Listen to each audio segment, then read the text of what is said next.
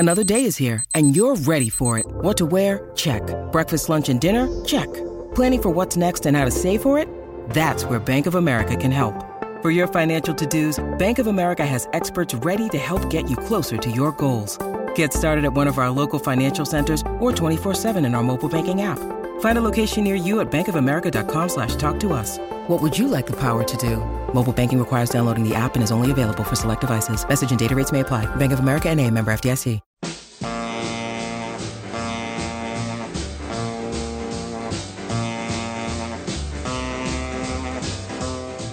Welcome to Let It Roll, the insanely ambitious musical history podcast hosted by Nate Wilcox. We've covered the early history of rock and roll, country music in the 20th century, the rise of hip-hop, disco, electronic dance music, and heavy metal. Stay tuned for our histories of Broadway, opera, punk rock, jazz, blues, ragtime, Latin music, and gospel.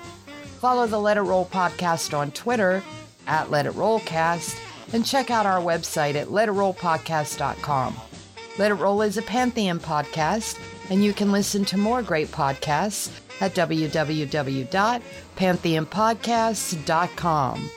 Today, we continue our 6-part mini-series about the three kings of mid-century American pop, Bing Crosby, Frank Sinatra, and Elvis Presley, with a rebroadcast of Nate's 2020 discussion with Gurdeep Ladar and Justin Gausman of the TCB cast about Peter Guralnick's biography of young Elvis, Last Train to Memphis, The Rise of Elvis Presley, and HBO's documentary The Searcher. Email us at letitrollpodcast@gmail.com.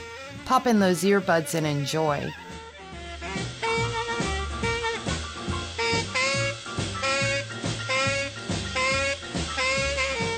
Welcome to Let It Roll. I'm your host, Nate Wilcox, and tonight I've got the pleasure of being joined by the hosts of the TCB cast, one of the best, maybe the best Elvis podcast on the interwebs. We've got Gurdeep Ladar and Justin Gausman. Welcome, fellas.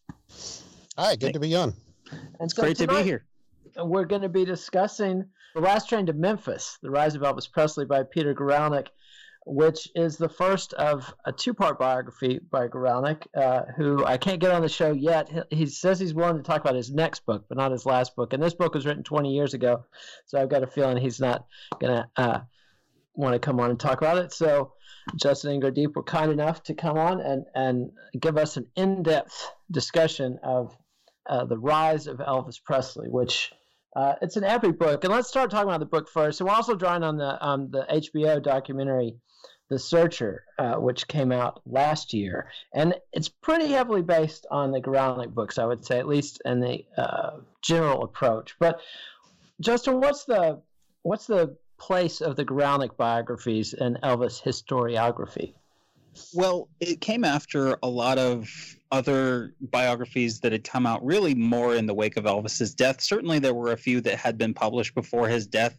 There was Elvis, a biography by Jerry Hopkins. There was, of course, the famous Elvis What Happened, which was by 3 of his bodyguards in the Memphis Mafia. And there was May Mann she was a journalist, and she had published Elvis and the Colonel in the mid-70s. But other than that, there hadn't been a lot of major full scope biographies of Elvis's life until after he passed away, and then there was just a wide array of them. You had Albert Goldman's Elvis, was just simply titled Elvis in 1981. That received some very negative attention at the time. There was Priscilla Presley's autobiography, Elvis and Me, in 1985.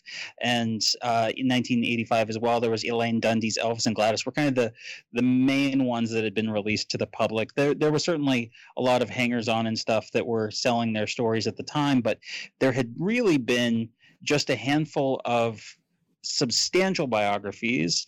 And then there was also the 1981 film This Is Elvis, which was a retelling of Elvis's life story, and the 1979 film Elvis with Kurt Russell. So that there were things out there that were painting the picture of Elvis's life in terms of a mythology or just kind of made for fans that were wanting to live out their the experiences of having Elvis as a phenomenon again in another way. But this the Guralnick book came at a very important time because it was trying to get away from the image of Elvis that I actually read a quote where Guralnick said he wanted to save Elvis from both his detractors and his admirers. And so he was really just trying to dig down to Elvis, the musician and the man.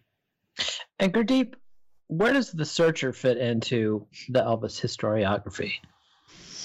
Well, as Justin just said, we had a few documentaries back in the day, like This Is Elvis, and then we had the films that came out while Elvis was still alive, like Elvis on Tour, and That's the Way It Is. But besides that, there wasn't anything huge. There was a few biofilms, like Justin said, and The Searcher seemed to do what This Is Elvis wanted to do, but it did it much, much better.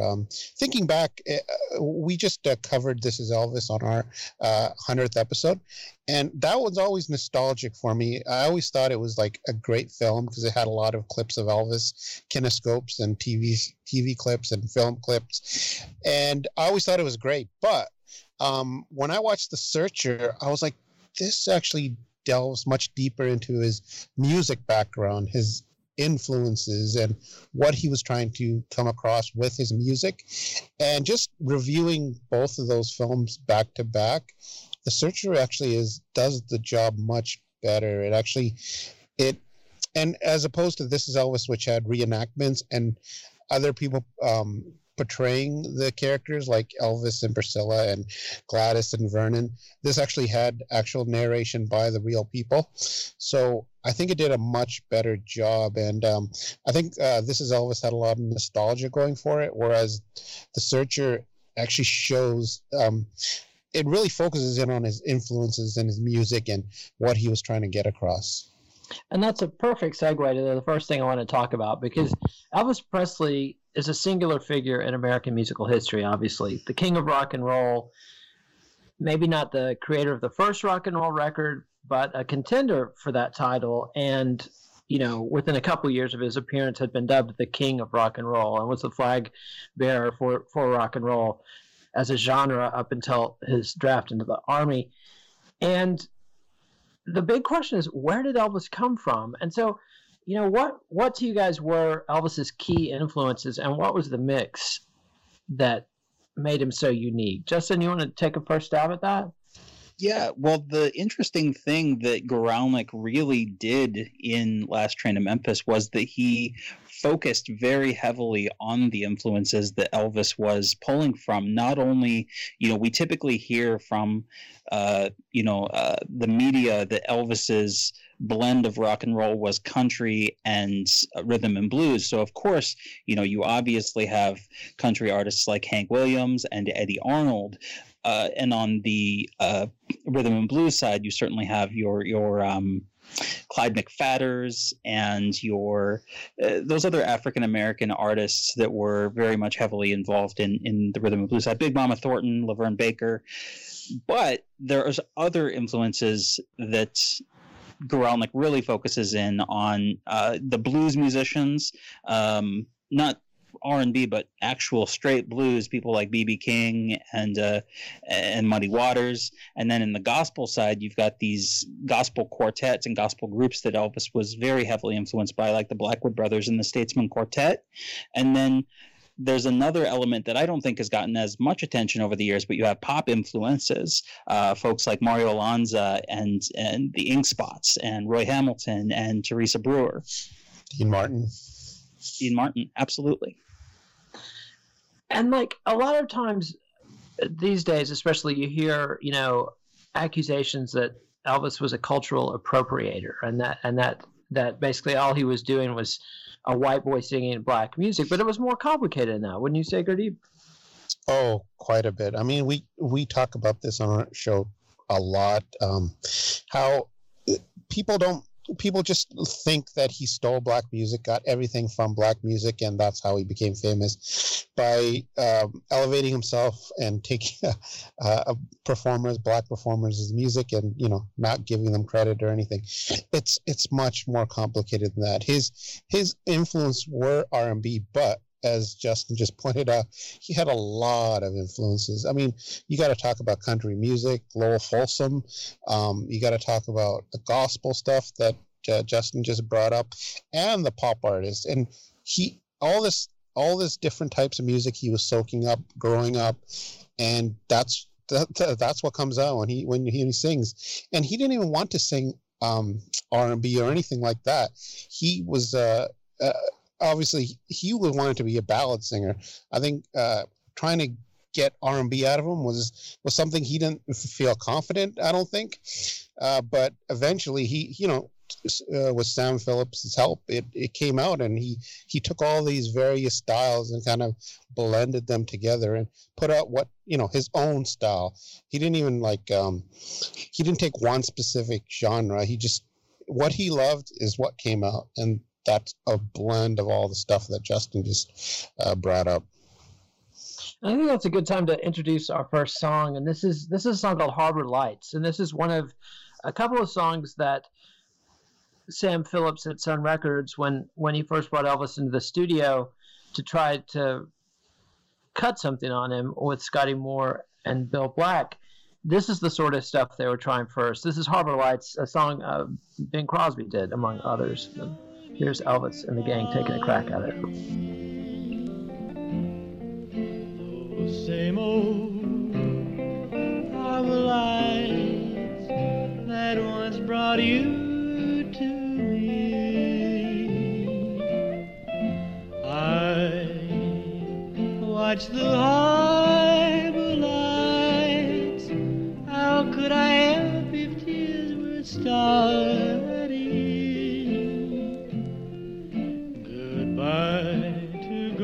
And that was Elvis Presley doing Harbor Lights. And it's clear that's not quite the magic of Elvis Presley. What was going on in the studio? And I guess we need to introduce Sam Phillips and Sun Records as well, and that whole dynamic, which I've discussed with Ed Ward. I think people are generally familiar with the story. Elvis was working as an electrician and a trucker, and he read a newspaper article about Sam Phillips cutting a record on some guys in prison, the Prisonaires, and he started stalking Sam and driving past the studio all the time. And finally, one Saturday, works his nerve up to go in and cut a record. Sam's assistant, Marianne Kiesker, was impressed with something about it. Like she couldn't quite put her finger on what it was about the boy that made her tell Sam Phillips about him, and Sam Phillips couldn't actually describe what it was that made him call Elvis back a few months later and introduce him to Scotty Moore and say, why don't you see if there's something with this kid? But it took him a while to figure that out. I mean, which one of you guys wants to tell the secret origin of Elvis and the Blue Moon Boys and how they hit upon the first hit? Deep, would you like to take it? Sure, if you want me to. Elvis did go into the Memphis recording studio a bunch of times. It wasn't just like he came in and did That's All Right, Mama, and the rest is history. He kept going back. He went twice before Sam actually paid him much attention. Obviously, he went in and sang My Happiness along with That's When Your Heartaches Begin. But then he went again in January, recorded 2 more cuts, and then he kept coming back after that. Obviously, he didn't record anything, just to get his face out there, just so that Marion would know him, and she did, because she saw him come all the time. And finally, I guess Sam was looking for a singer for a particular song that he didn't know who sang it, and he thought he'd give that kid that kept coming by a try. And Elvis came down and he tried the song over and over. Justin, do you remember what song that was? Was it My Happiness? No, it was No. it was a different song. I believe it was something along the lines of "Without Love," but it wasn't the Clyde McPhatter song.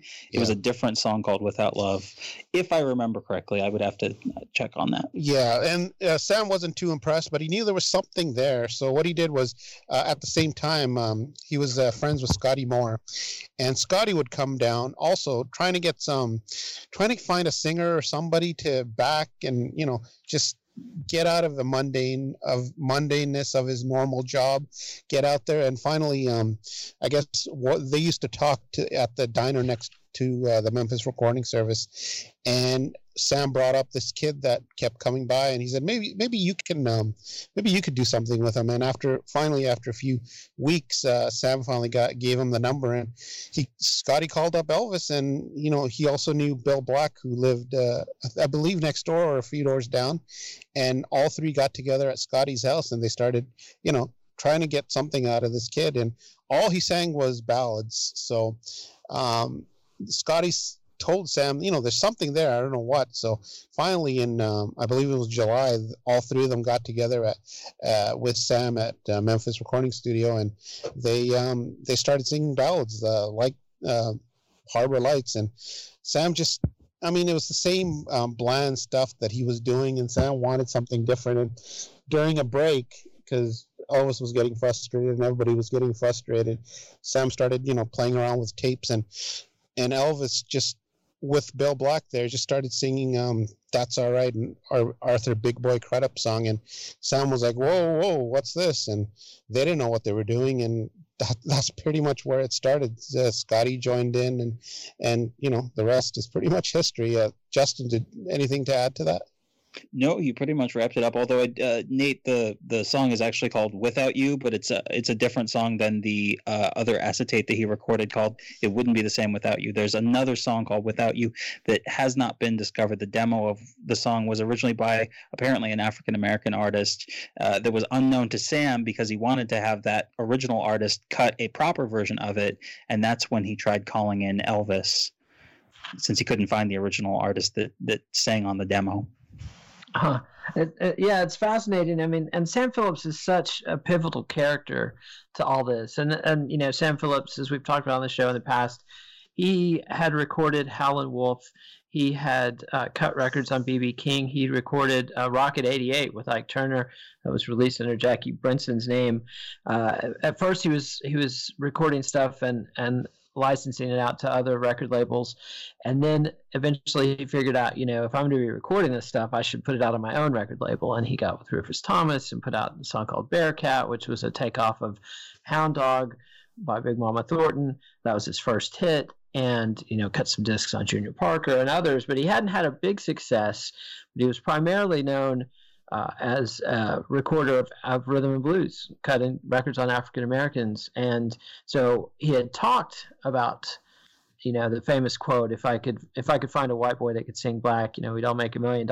And I don't think that was what he originally thought Elvis was, but Elvis was around and he just took a chance on him. And the thing that always struck me about That's All Right, Mama and the origin story is that it was sort of a lark and a joke, and Elvis didn't take himself seriously as an R&B singer, and he thought it was funny.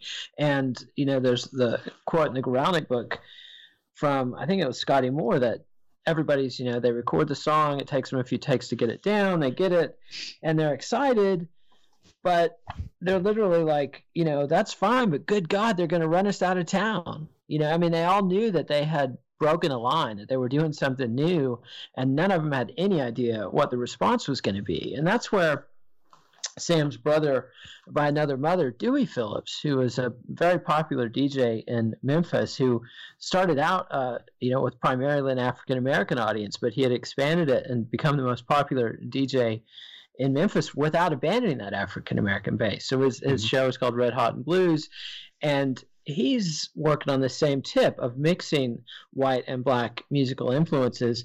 And as soon as Sam has this record, he calls Dewey Phillips down to the station and is like, I want you to hear something. And neither one of them knew quite what to make of it. And Dewey goes home and stews on it all night before he calls Sam up. And it's like, I got to have a record of that. I got to play that on the radio. And that's kind of the first sell. And at that point, they realized they had to have a B-side. Well, Dewey plays it on the radio before they have a B-side. That's right. Mm-hmm. Yeah. And in fact, Elvis, at the time that it went on air, was at a local movie house, and his parents had to go track him down because Dewey kept playing the record over and over because people were calling in requesting it to be played again. And so they asked for Elvis to be brought into the studio so that he could do so that Dewey could do an interview with Elvis. And the first question out of Dewey's mouth is, where did you go to high school? And Elvis said Hume's High, which was the all-white, one of the all-white high schools there in Memphis. And because there had been speculation as the calls were coming in that it was this R&B artist or this black artist, but it was actually this, 19-year-old white kid. And that blew people's minds right off the get. Mm-hmm. And so then they go back in the studio and they are again going through a similar process. And it's not until Bill Black starts fooling around and singing Blue Moon of Kentucky in a high-pitched voice and Elvis jumps in that once again lightning strikes. And it's such a perfect combination because you've got a country cover of a blues song, and That's All Right Mama, and then you've got a rocking cover of a country classic that they switch from 2/4 time to 4/4 time, and create something very different, put it together on the A and B side, and boom, if rock and roll hadn't already been born, it's definitely at least crowning at this point. I mean, you've got blues, you've got country, you've got Elvis. You're damn close to rock and roll at this point.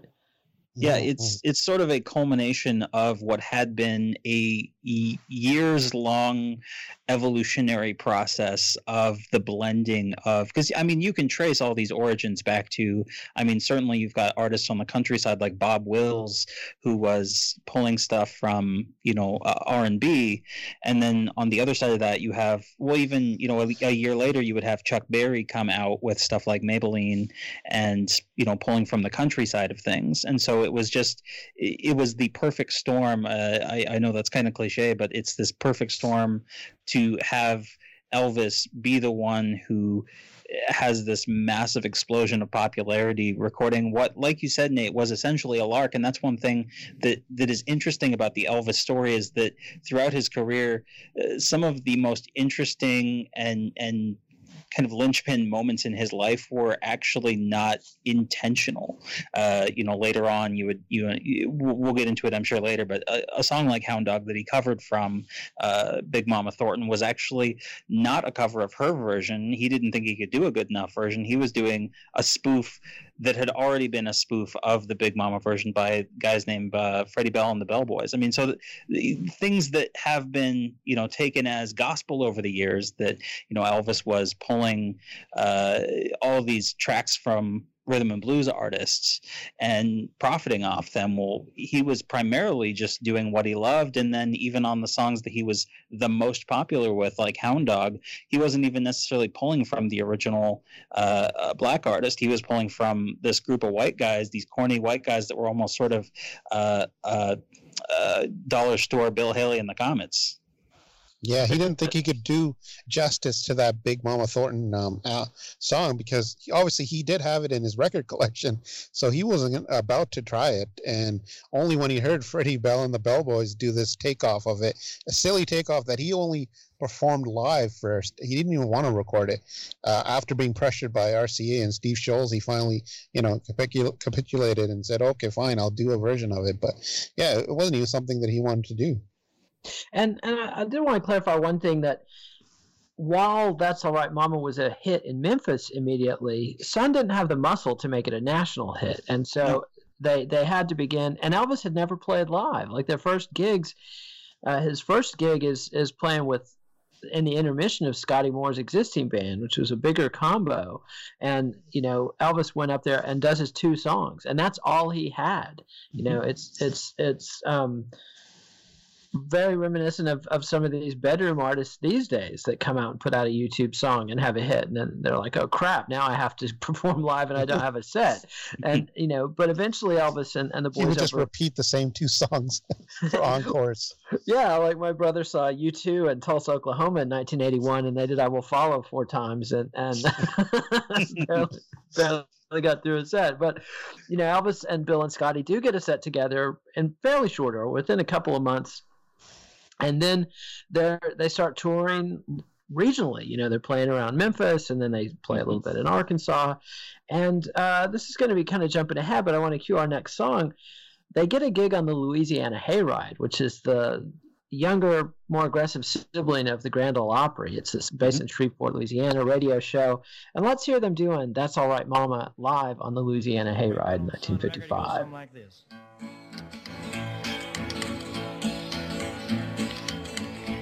Well, that's all right, mama. That's all right with you. That's all right, mama. Just any way you do. That's all right. It's all right. That's all right, mama. Any way you do. Well, now my mama, she done told me. Papa done told me. And that was Elvis and the Blue Sky Boys doing That's All Right Mama live at the Louisiana Hayride. And those early live tracks. Blue Moon Boys. Blue Moon Boys. Good catch. Yeah. Thank you.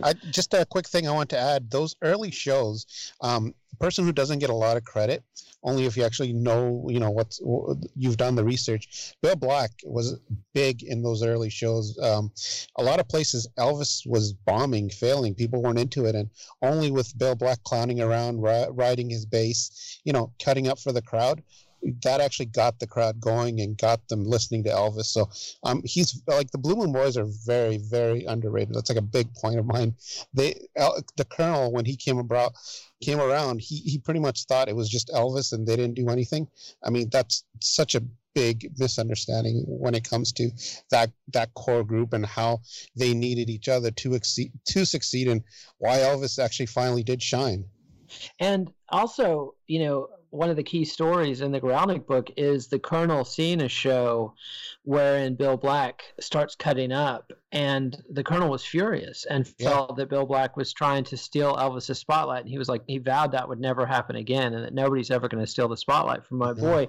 And, and we'll get into the Colonel in a bit, but that to me right there is kind of the poisoned apple. I mean, that's telling you how the Colonel is going to be separating Elvis from his closest musical allies, and the Blue Moon Boys, and that's going to have consequences that are going to echo all the way through Elvis's career. But yeah, I'm glad to give Bill Black a shout out, because his, and that's the thing with Scotty Moore. Scotty Moore's not the greatest technical guitarist, and he's notorious for flubbing solos on TV shows, and there's, many audible flubs. He's sort of like George Harrison in the early days, and that, has some stumbling play. But, there's a point late in this book when Elvis actually, tried to fire the guys and played a couple of gigs with somebody else, and had to take him back, because he was just like, these guys are better than Scotty and Bill, but I just like the way they attack. I just like the way they attack the songs, and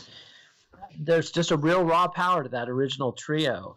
Yeah, Sam Phillips said Bill Black was probably one of the worst bass players, but just the way he slapped that thing, he just got this sound out of it that no one else really could. Yeah, it's an alchemy there, and the alchemy also of Sam Phillips, and Gralnick talks quite a bit about the magic of Sam Phillips in the studio, and the way Sam could be patient, and he kind of had an idea of what he wanted, and what he did want was that mix. Sam was an intellectual and an ideologue, and he was deliberately launching an attack on the color line. Like, he was a Southerner, and he hated segregation and Jim Crow, and he wanted to use music to break it down, but he couldn't come out and say that to Elvis. He didn't want to make himself conscious. He didn't want to bring down, the Furies. If they were articulate and open about what they were doing, that would trigger a big backlash, and Elvis triggered a big enough backlash as it was. But Sam in the studio is absolutely integral to the success of Elvis. And the dozen or so Sun session. How many tracks did they cut on Sun? I don't remember off the top of my head. 20-something? It's in the mid-20s, I think. Yeah. And a lot of them didn't come out until later. Yeah, but it ends up being sort of the core of Elvis's legacy as a rocker. I mean, these are the recordings that, virtually every authority agrees these are the greatest Elvis records. And while he went on to make, I mean, lots of people love the RCA records, and I think he grew when he produced himself. But that the Sun Sessions have a certain magic that it's that raw energy that we don't know what this is, but it's like coming out like this kinetic energy. Well, and one thing that I want to throw in there about the Sun Sessions that I think oftentimes gets dismissed outright and neglected to be talked about, because everybody talks about the most powerful of the recordings, Good Rockin' Tonight and Baby Let's Play House and Mystery Train, but when you look at the trajectory of Elvis's career, if you actually take into consideration the other songs that he's doing, stuff like I'll Never Let You Go, Little Darlin' and Tomorrow Night, and these ballads, even there's a slow ballad version of I'm Right, You're Left, She's Gone, and it's clear that the direction that Elvis is going to head later in his career, what is innately Elvis, is in there. But I think sometimes, and this is one thing that Gurdeep and I are often talking about on TCB Cast, is there's a push and pull between what the Colonel knew would sell to audiences, what the audiences wanted from Elvis, what the audiences expected of Elvis, and what Elvis actually wanted. And these were totally different things, because later in his career, as rock and roll shifted away and pretty much went away for a few years until the Beatles came around, even he was moving into the pop field, and then he kind of became, later in his life, he became this sort of all-American entertainer, where he was doing not only pop standards and country stuff, but he was also doing, he was doing the spectrum, but that's all there in Sun, but you don't often hear those ballads mentioned in the same breath as the other songs, because I think sometimes people think that those are weaker material, and certainly the delivery is not all there yet. Elvis becomes a much better ballad singer later in his career, but those are certainly just as instrumental, and I have to commend Sam Phillips for allowing Elvis that freedom to experiment with that, even though it didn't succeed. And Sam certainly never intended to put any of those out. It was only later on, when RCA was scraping the bottom of the barrel, that those even came out. But it's it says something to Sam's creative process that he let Elvis work through that to get to the more powerful, upbeat stuff. And it's also, I think, important to note that the B-side of Good Rockin' Tonight, which was, the Roy Brown, Wynonie Harris R&B classic, the B-side of that was I Don't Care If the Sun Don't Shine, which Elvis probably got from Dean Martin, but was a big Patti Page pop hit. So the first record is, A-side of blues, B-side a bluegrass song redone as a rocker, and the second single is an R&B song on the A-side, and the B-side is a rocked up pop song, not a country song, a pop song. And I think it's very important to include that. That's a absolutely key element to the Elvis mix. And even though his early songs only charted country, and like I said, he played Louisiana Hayride, and we'll talk about his audition at the Grand Ole Opry, his one gig at the Grand Ole Opry, he didn't ever quite fit comfortably in country. And I think partly it was because his pop influence, he superseded the country niche. He was a pop entertainer. He was bringing all of the strands of American music together and really propelling it into the future in a dramatic way. And let's talk about the Grand Ole Opry thing, though, because that was one of Sam Phillips's. Sam Phillips wasn't a manager. He's barely a record label at this point. And totally underfinanced, and he's just absolutely bootstrapping this thing. And the more records he has to print up for Elvis, the deeper in debt he gets, and the harder time he has collecting the payments from the distributors for this stuff. So, but he's still functioning sort of as an advisor. Scotty Moore's the first manager for Elvis, but Sam Phillips is out there doing things for him, including getting him on the Grand Ole Opry. And how did that go, Gurdeep? Not very well. So I guess it was a big thing for them to go to the Grand Ole Opry, and they performed there. And I can't remember the gentleman who was the head there. Do you remember, Justin? I don't. Nate, do you? The head of the Grand Ole Opry, or the person who was listening to them. I'm blanking. Pretty much kind of. It's the guy from WSJ Records. In Nashville, and I'm blanking on his name. Yeah. I mean, he wasn't very impressed, and they had these high hopes that they'd knock it out of the park, and the higher ups there weren't too impressed, and Scotty and Bill's wife actually came down without them knowing, just to cheer them on, and everyone was kind of disappointed with the results. So that was a big blow during that early times when his trajectory was pretty much going up. And this was that one roadblock, but they brushed themselves off and they carried on. But Justin, do you remember anything else from the Grand Ole Opry? And that's one thing, is that Elvis was bucking the system of not only the pop and R&B field, but he was bucking the country system. He was too pop and R&B for the country and hillbilly field. So doing even Blue Moon of Kentucky, Bill Monroe was, he was as country traditional as you can come. And there were a lot of people in the industry who were very upset that Elvis had essentially done that to turn it into something, almost balderizing, just absolutely destroying what they thought was this mainstay. I mean, because you listen to that original Blue Moon of Kentucky, it's a waltz. I mean, it's nothing at all like Elvis's version of it. Isn't it funny how other people were more upset than the actual person who originally did it, Bill Monroe, because he actually didn't mind it at all, and in fact did his own version of Elvis's version later on. It's funny how all these other people get more upset than the originator. Yeah, that was classic, and I didn't know that until I read the Guralnick book, and I think it shows you Bill Monroe's shrewdness, and that he knew when he heard Elvis that something new and something big was coming along, and I didn't try to fight it. And Elvis, in his early years, he starts doing more and more gigs, doing the Louisiana Hayride. He does tours with Hank Snow and opens up for Slim Whitman and the Louvin brothers and others, the Carter sisters. And the Louvins, Ira Louvin in particular, violently reacted against Elvis. And even though Elvis was a huge Louvin brothers fan, pretty much killed their chances of ever being covered by Elvis by basically attacking Elvis backstage when Elvis was doing gospel numbers.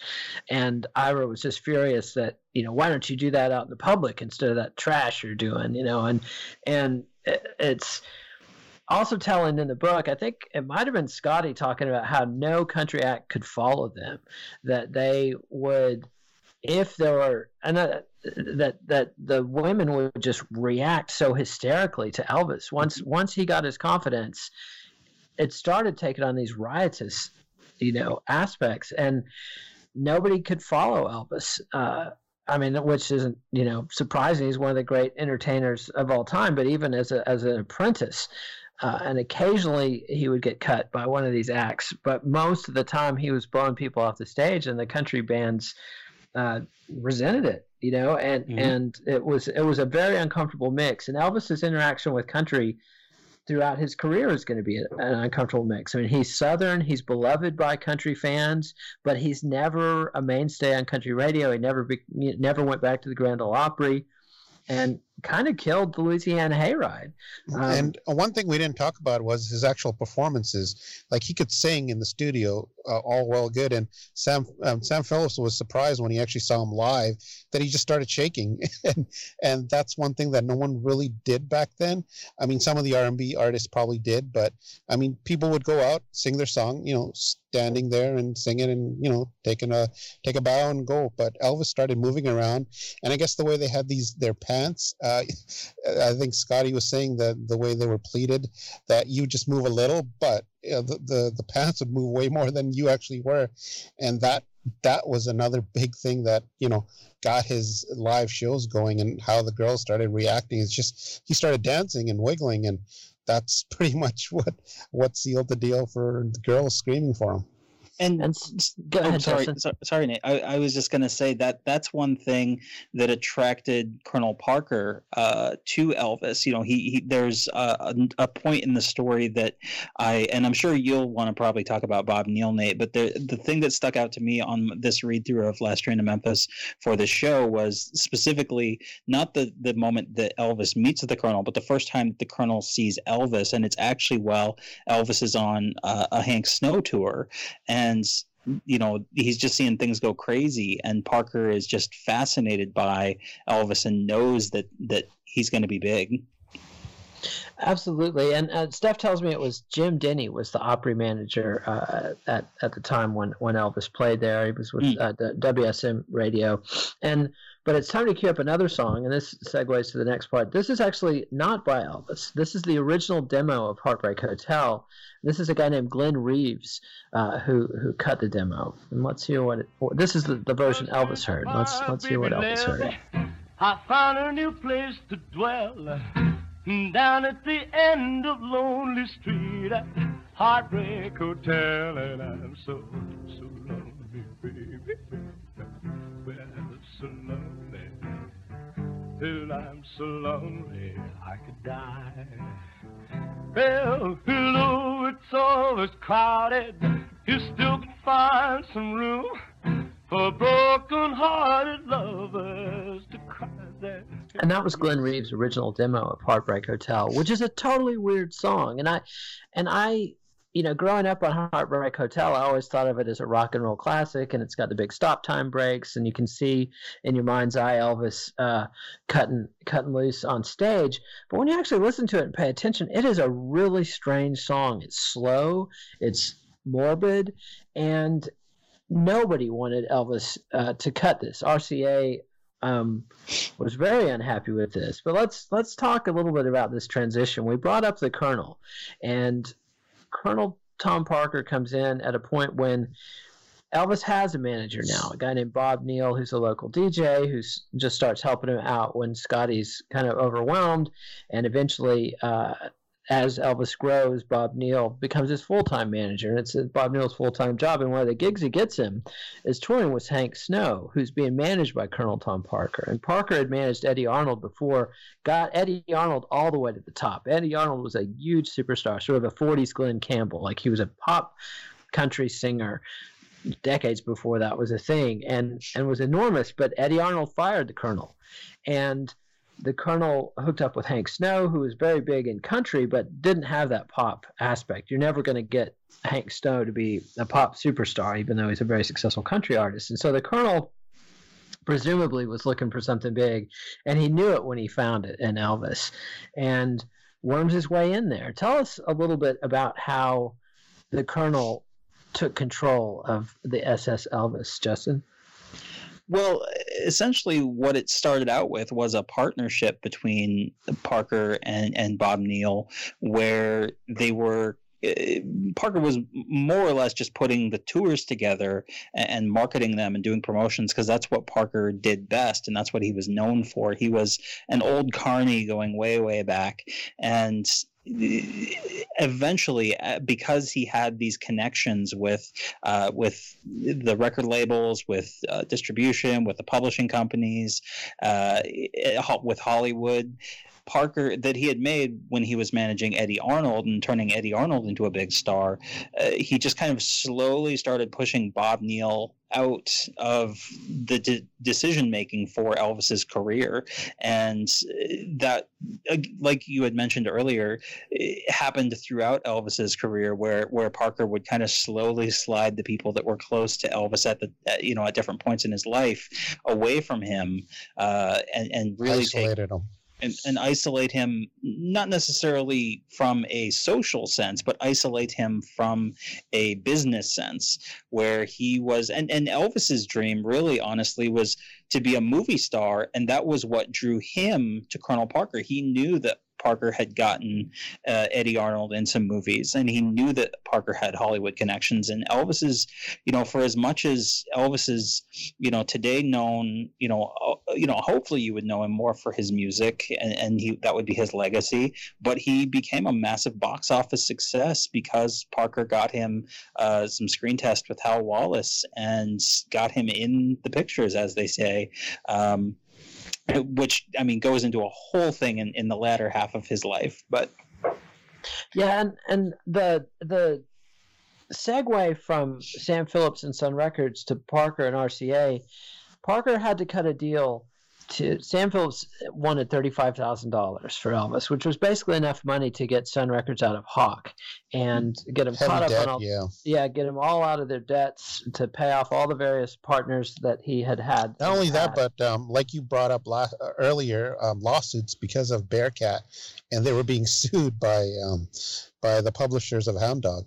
Yeah, and Don Roby from Houston, who was a serious gangster, and they had been having a go around in court for quite a while, and so Sam was able to get all that out of the way.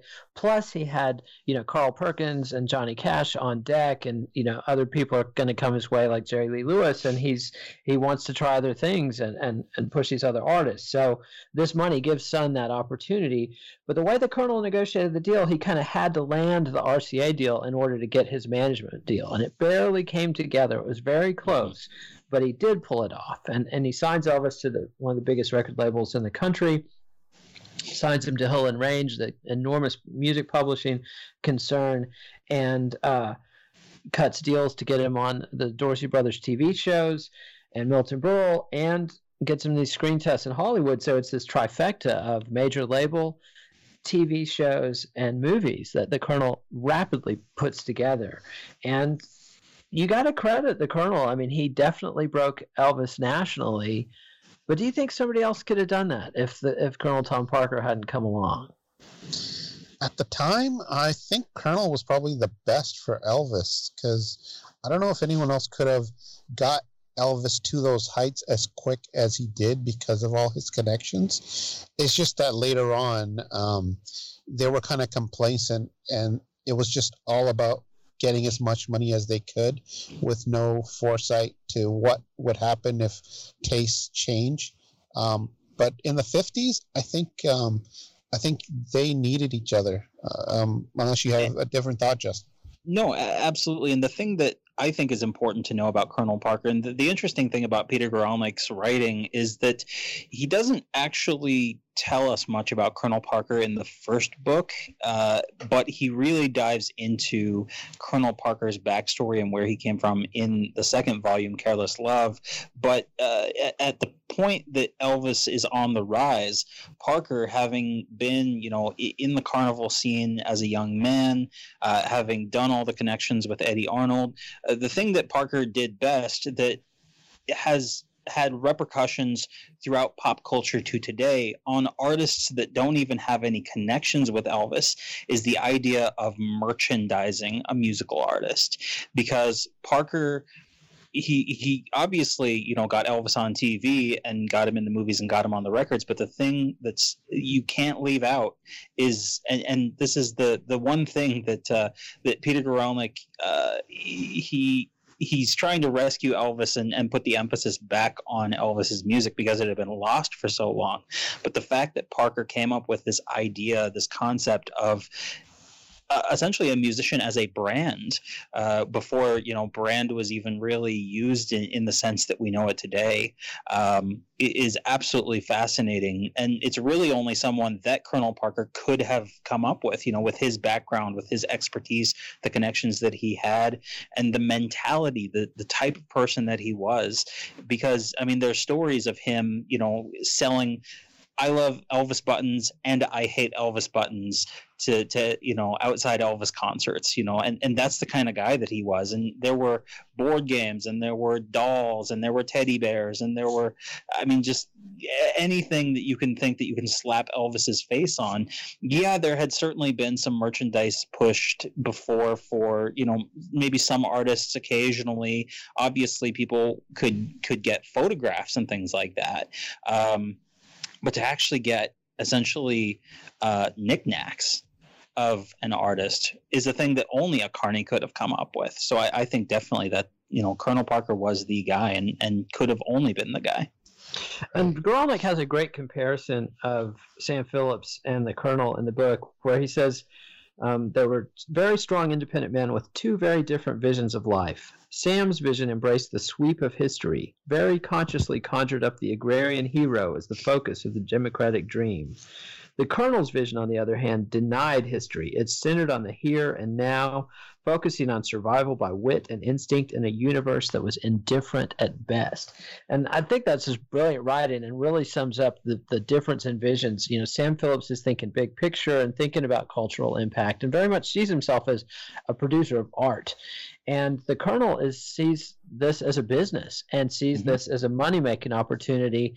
And I think because they had that catalog of songs that they had recorded at Sun, and because Elvis had done his apprenticeship with Sam and learned who he was and gotten confident in his vision, that it was the perfect time for Elvis to go to RCA. And the fascinating thing about it is, Steve Scholl signs him and is nominally the producer, sends him to Nashville first with Chet Atkins, who is one of the great producers of country and western of all time, but never really clicked with Elvis. And Chet, from the beginning, takes this sort of hands-off approach. And Elvis basically runs the sessions and does Heartbreak Hotel, which nobody wanted him to do. Nobody liked that. It wasn't on Hill and Range. Initially, it was a very weird song. And then he's cutting things like Money Honey and, R&B sides. And nobody's quite sure at first if they've done the right thing. Steve Scholl even called Sam Phillips when Carl Perkins' Blue Suede Shoes starts running up the charts. It's like, I think I signed the wrong guy, but they stick with it, and the Colonel gets him on TV. He does 6 appearances on the Dorsey Brothers TV show, and at first it's pretty rough. There's, I think it's the second or third appearance he does a pretty bad version of Heartbreak Hotel with the Dorsey Brothers band trying to back him up. In a totally arrhythmic way. I mean, it's very awkward. But by that 6th appearance, Elvis is burning down the house. He's mastered television. He's doing Heartbreak Hotel with his band, his way, and just killing. And then they do Milton Berle, and it blows up. I mean, Elvis is a star. Heartbreak Hotel takes a while to break, but then it breaks huge. Number 1 pop, number 1 country, I think number 2 or 3 R&B. And then the backlash comes in. And this is, I think, the first sign that the Colonel is going to be a mixed blessing, because Steve Allen books him and humiliates Elvis. I mean, sets out to humiliate Elvis, has Elvis sing Hound Dog in a tuxedo to a hound dog. What's your take on the Steve Allen experience? I actually don't. We've talked about this in the past, and Elvis himself felt like he was being humiliated by Steve Allen. But just in talking with Justin and just reading up on it, I think Steve Allen was a comedy show, and I don't think he was trying to humiliate Elvis. I think he was just trying to, show a different side to Elvis. Like previous to the Steve Allen show, he was on the Milton Berle, and it was the second appearance where he did that raunchy version of Hound Dog. So there was a lot of criticism on Elvis, how he was corrupting the youth and the way he was dancing. It led to juvenile delinquency. And I think Steve Allen just kind of wanted to show a comedy side to Elvis.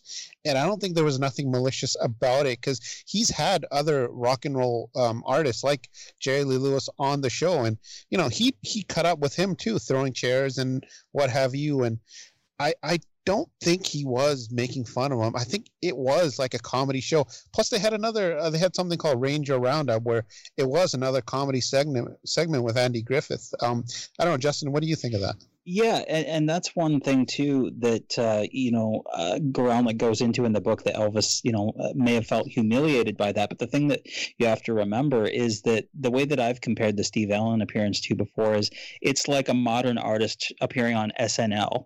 Like, that's the kind of comedy that you should be viewing. That's the sort of lens that you should be viewing the Steve Allen show through, because he's not trying to make a statement at all. He's trying to play things for comedy, to disarm people.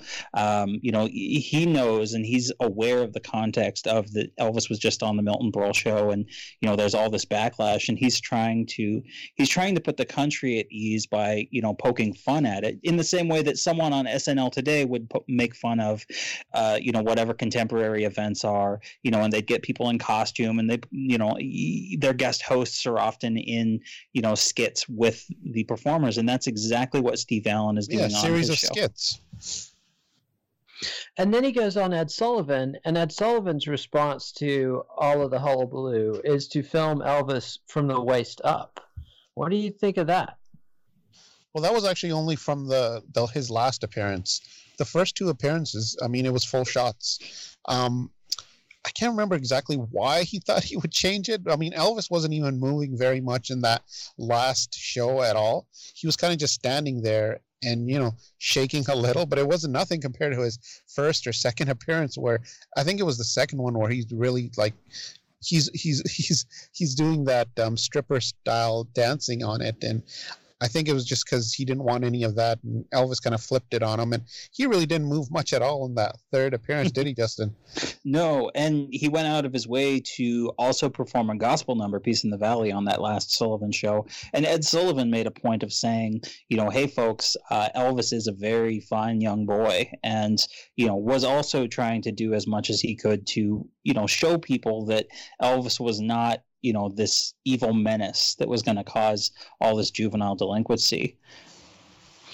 And at the same time that Elvis is breaking big nationally through TV, the Hollywood side is the gears are turning, and he gets a role in a movie. It's not originally going to be called Love Me Tender, but as Elvis's star ascends during the course of filming, they change it and it becomes Love Me Tender.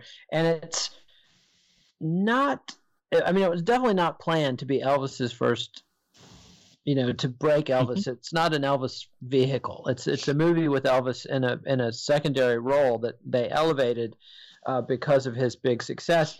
And he does some music in there. Love Me Tender is a rewrite of a Civil War song. And so talk about that. What went on with the music and the making of Love Me Tender? Yeah, so in the making of Love Me Tender, the song itself was a rewrite of an old Civil War era song called Orally, but the four songs that Elvis performs in that were essentially tacked on, and you can even tell in the way that the film is structured that there's really not a place. It's not structured like a traditional musical. It's very much your standard old B movie type Western, kind of a dashing lead in what was his name? Richard Egan. Richard Egan, yeah. And Elvis is just kind of playing the younger brother character, and they just happen to squeeze in a couple songs that he sings on the porch, and then there's two that are even further tacked on at this sort of community gathering, Poor Boy and Let Me, and they're kind of subpar compared to the rest of the stuff that Elvis was cutting at the time, with the exception of Love Me Tender, and We're Gonna Move is a little better, but the other two are just kind of middle of the road country style songs. But Elvis got the publishing on those. I don't mind Poor Boy. We like them, but so Elvis gets songwriting co-credit on all four of those songs because the way that Hill and Range, the publishing company, was set up at the time, that Parker had got with it was the Aberbox, I believe, that owned the company, and the representative Gene that he and was Julian. Yeah. And so the way that it actually worked was that they had a kind of a portfolio of songs that were under the banner of Elvis Presley Music, and Elvis would get royalties whenever he cut one of those songs, and he would potentially get more royalties if he was a co-songwriter. And this was really the most notable time that happened, with the exception of a couple of Otis Blackwell songs, Don't Be Cruel and All Shook Up, were I think the two that he also got co-songwriting credit on. But the song is actually credited to the wife of the actual songwriter, Ken Darby, who was the music producer on that film. I don't remember his exact title, but he was very upset that Elvis was getting, co-songwriting credit. And And honestly, I don't think Elvis really cared all that much. Elvis had this sort of innate passivity about him when it came to the business side of things.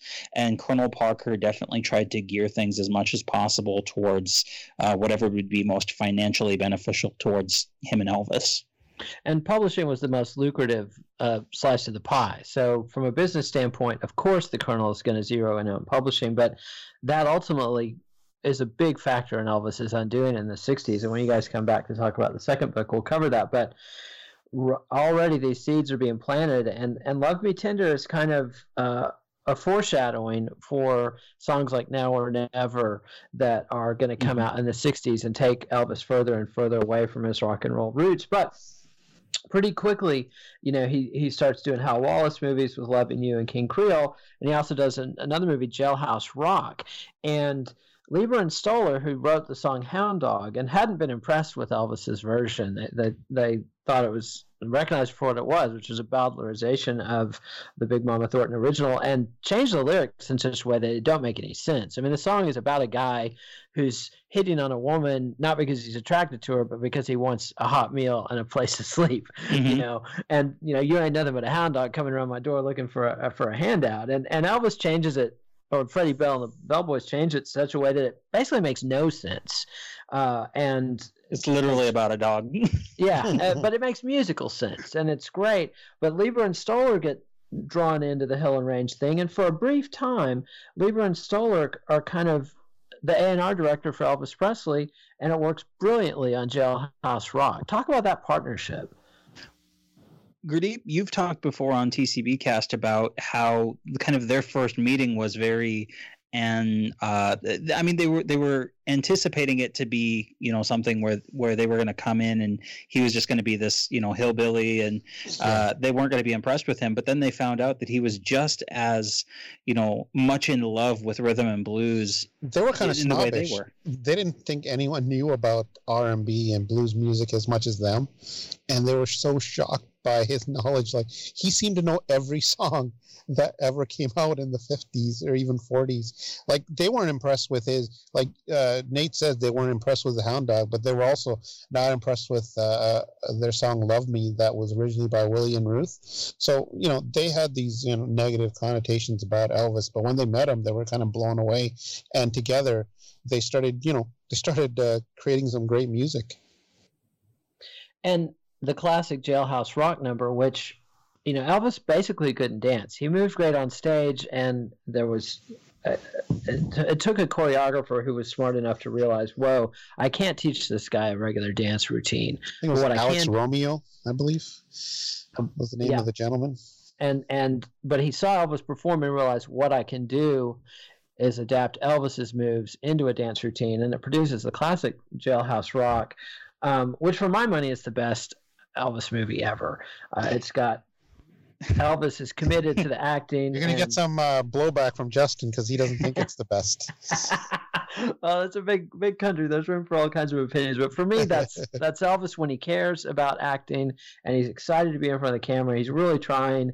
It's got Lieber and Stoller doing the music, and it's just great. There are other Elvis movies that are fun, but to me, Jailhouse Rock is the absolute magic. Now, see, my hot take, as it's been, is King Creole is definitely a much stronger film, narratively, in terms of cinematography, in terms of script structure.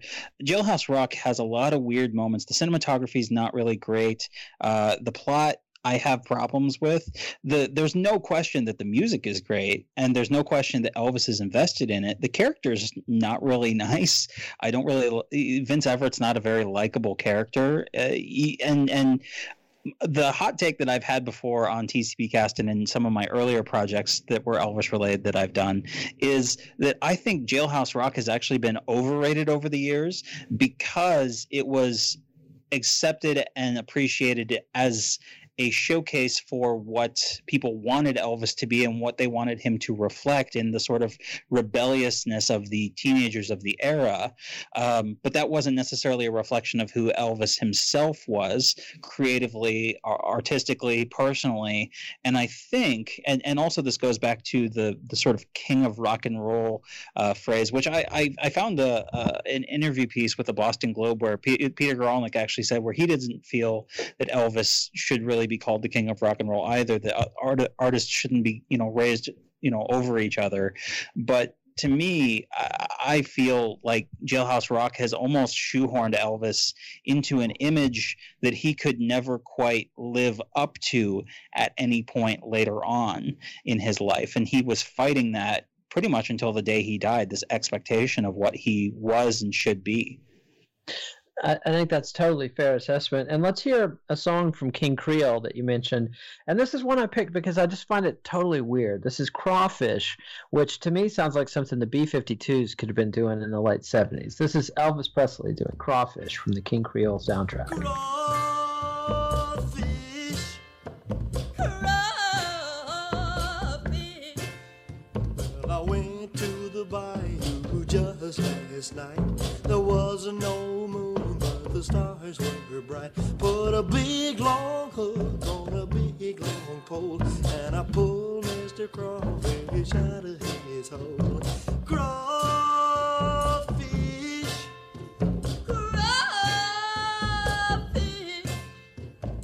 And that was Elvis Presley doing Crawfish from the King Creole soundtrack, which is a totally weird song. Lieber and Stoller wrote most of the songs on that soundtrack, but not that one.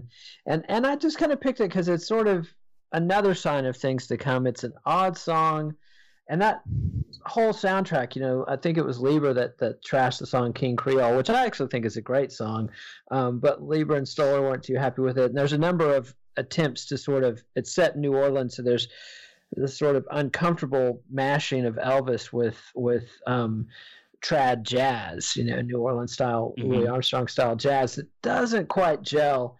But overall, the movie's a success and one of his best, definitely one of his best acting performances. But it is the last time he works with Lieber and Stoller. And which one of you wants to talk about the breakup between Elvis and Lieber and Stoller, or more accurately, the breakup between Tom Parker and Lieber and Stoller? Yeah, it was more like Tom Parker and Lieber and Stoller, where he wouldn't let them near Elvis. Essentially, what Lieber and Stoller started, talking with Elvis, they would present songs directly to Elvis, like "Don't."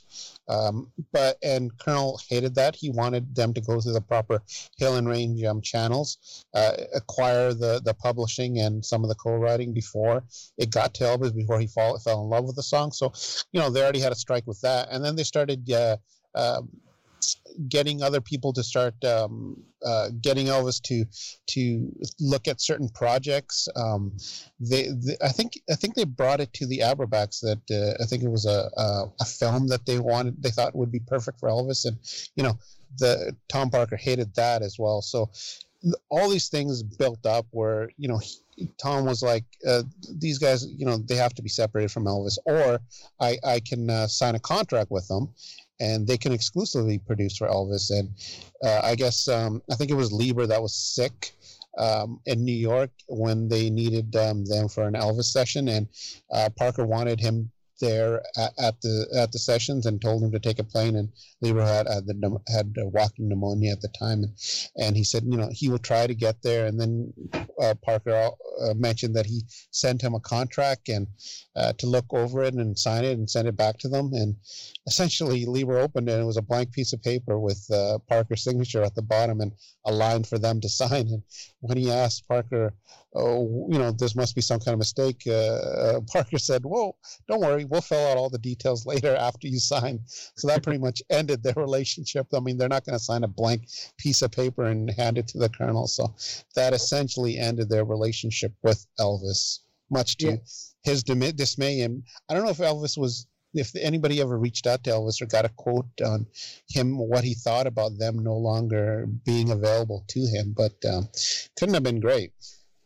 Yeah, and Hill and Range has Otis Blackwell, who contributes a number of great songs, and they later bring in Pomus and Schumann, who write some great songs for him in the 60s. But the poor material they present him with increasingly becomes a problem in the 60s. And then we don't have time to cover it, but there's two big disasters at the end of the book. And the first is Elvis gets drafted. This is peacetime. I mean, it's the Cold War, and the draft's still going on as a holdover from the Korean War, but there was really no pressing reason Elvis had to be drafted. Somebody on the Memphis draft board made a point of drafting Elvis, and the colonel's decision was, we're going to go with this. We're not going to fight this. We're not going to try to get some kind of deal where he's in the USO or singing. And it ends up Elvis spends 2 years in Germany without recording, partly because the colonel can't travel, and he's just on the shelf and in the army. And worst of all, his mother passes away at in her early 40s from a kidney disease, I believe. And Elvis never really recovers. Any final thoughts on where we end Elvis? I just wanted to point out, I was having a conversation with someone separately about this. When Elvis was drafted, he was probably at his peak popularity because everybody knew who Elvis was. It's similar to, say, if Michael Jackson, during his Thriller fame, was all of a sudden drafted and just put on the shelf. Isn't, like, just thinking about in those terms, it just seems bizarre, doesn't it? Like, someone who's that popular, and then all of a sudden they're just gone for 2 years for no real reason at all. I mean, there was no war going on, yet he's drafted. And Colonel kind of said, let's not fight it, let's do it. He thought, putting Elvis on ice while all this controversy with rock and roll was building, get out of the limelight for 2 years and then come back with maybe a different style. Who knows? But I don't know. What do you think, Justin? Well, I don't want to take too much time, but I just wanted to throw in one sentence or two more about what you had mentioned, Nate, without providing context in terms of why Colonel Parker couldn't leave. And that, like when we get to Careless Love, if we come back in the future, we'll get into that. Would be wonderful. But when we get to that, that plays a huge factor in why Elvis wasn't able to tour internationally later in his life. But the reason why some people don't know that Colonel Parker was not able to travel overseas was because he was an illegal immigrant. And that becomes a big hamper for Elvis's ambitions to tour the world and play Britain and Japan and so many other places. One last question before we wrap. Apologies to Steph for keeping her up late, but do you think he ever recovered emotionally from the death of Gladys Presley? Ooh. Yeah, that's. I mean, do you ever really recover from the loss of a parent, especially at that young of an age? I don't think anyone could or anyone would, and that's especially how close they were together. Yeah. I mean, she was the one person that he could talk about anything, and then that was pretty much taken away. So, it is tough when you lose a parent, but considering how close they were, how much they talked and how much they worked together, as opposed to when Vernon was either working or he got sent away to prison. It was just them two always forever to get together. And when she passed away, it was like a whole piece of him went missing with her. So I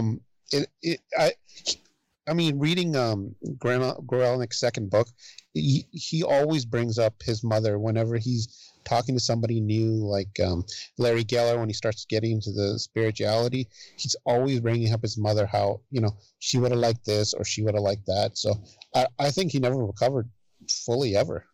Mm-hmm. And one last quick thing to kind of bookend that is, that's the one thing that was so great about Last Train to Memphis, was that it really focused in on Elvis as a human being and what the repercussions of these types of life moments, these day-to-day things, had on this very young man from this very impoverished background. Because let's face it, a lot of people just saw Elvis as this icon in a jumpsuit at that point, and Peter Gorelnik did a fantastic job of pulling the human being back out, and so that's why I love this book. I've read it so many times. Yeah, it's a great book, and thanks so much for coming on the show, Justin Gausman and Gurdeep Ladar of the TCB Cast. Highly recommended if you're looking for an Elvis podcast. That's a TCB Cast.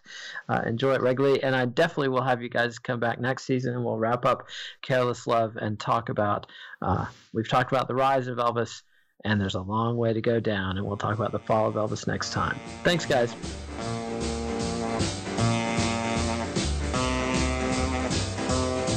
Follow the Let It Roll podcast on Twitter at Let It Rollcast, and check out our website at letitrollpodcast.com.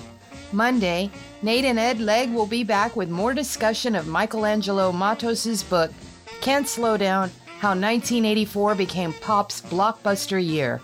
And next Thursday, we'll close the Three Kings series with Nate's final discussion with Gurdeep Ladar and Justin Gausman of the TCB Cast, covering Peter Guralnick's book, Careless Love, The Unmaking of Elvis Presley.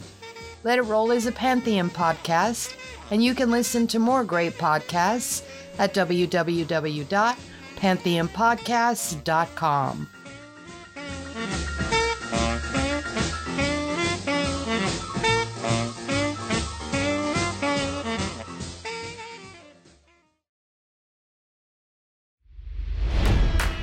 It's NFL draft season, and that means it's time to start thinking about fantasy football. FantasyPoints.com features industry-leading experts and prognosticators using proprietary hand-charted data to help you score more fantasy points. FantasyPoints.com is the place to go for whatever kind of fantasy football you play. Whether you play fantasy football, daily fantasy sports, or do a little bit of everything, Fantasy Points has the meticulously researched content to guide you to victory. And why wait for the fall? Fantasy Points also covers the new spring football league, the UFL. Join the guru, John Hansen, Scott Barrett, Joe Dolan, and other massive names in the fantasy football universe with an exclusive offer. Use code Pantheon for 15% off any Fantasy Points package, including the all-in package, with access to every article, tool, and data nugget that Fantasy Points has to offer. That's FantasyPoints.com and code Pantheon for 15% off at Fantasy Points. FantasyPoints.com, code Pantheon. Score more fantasy points.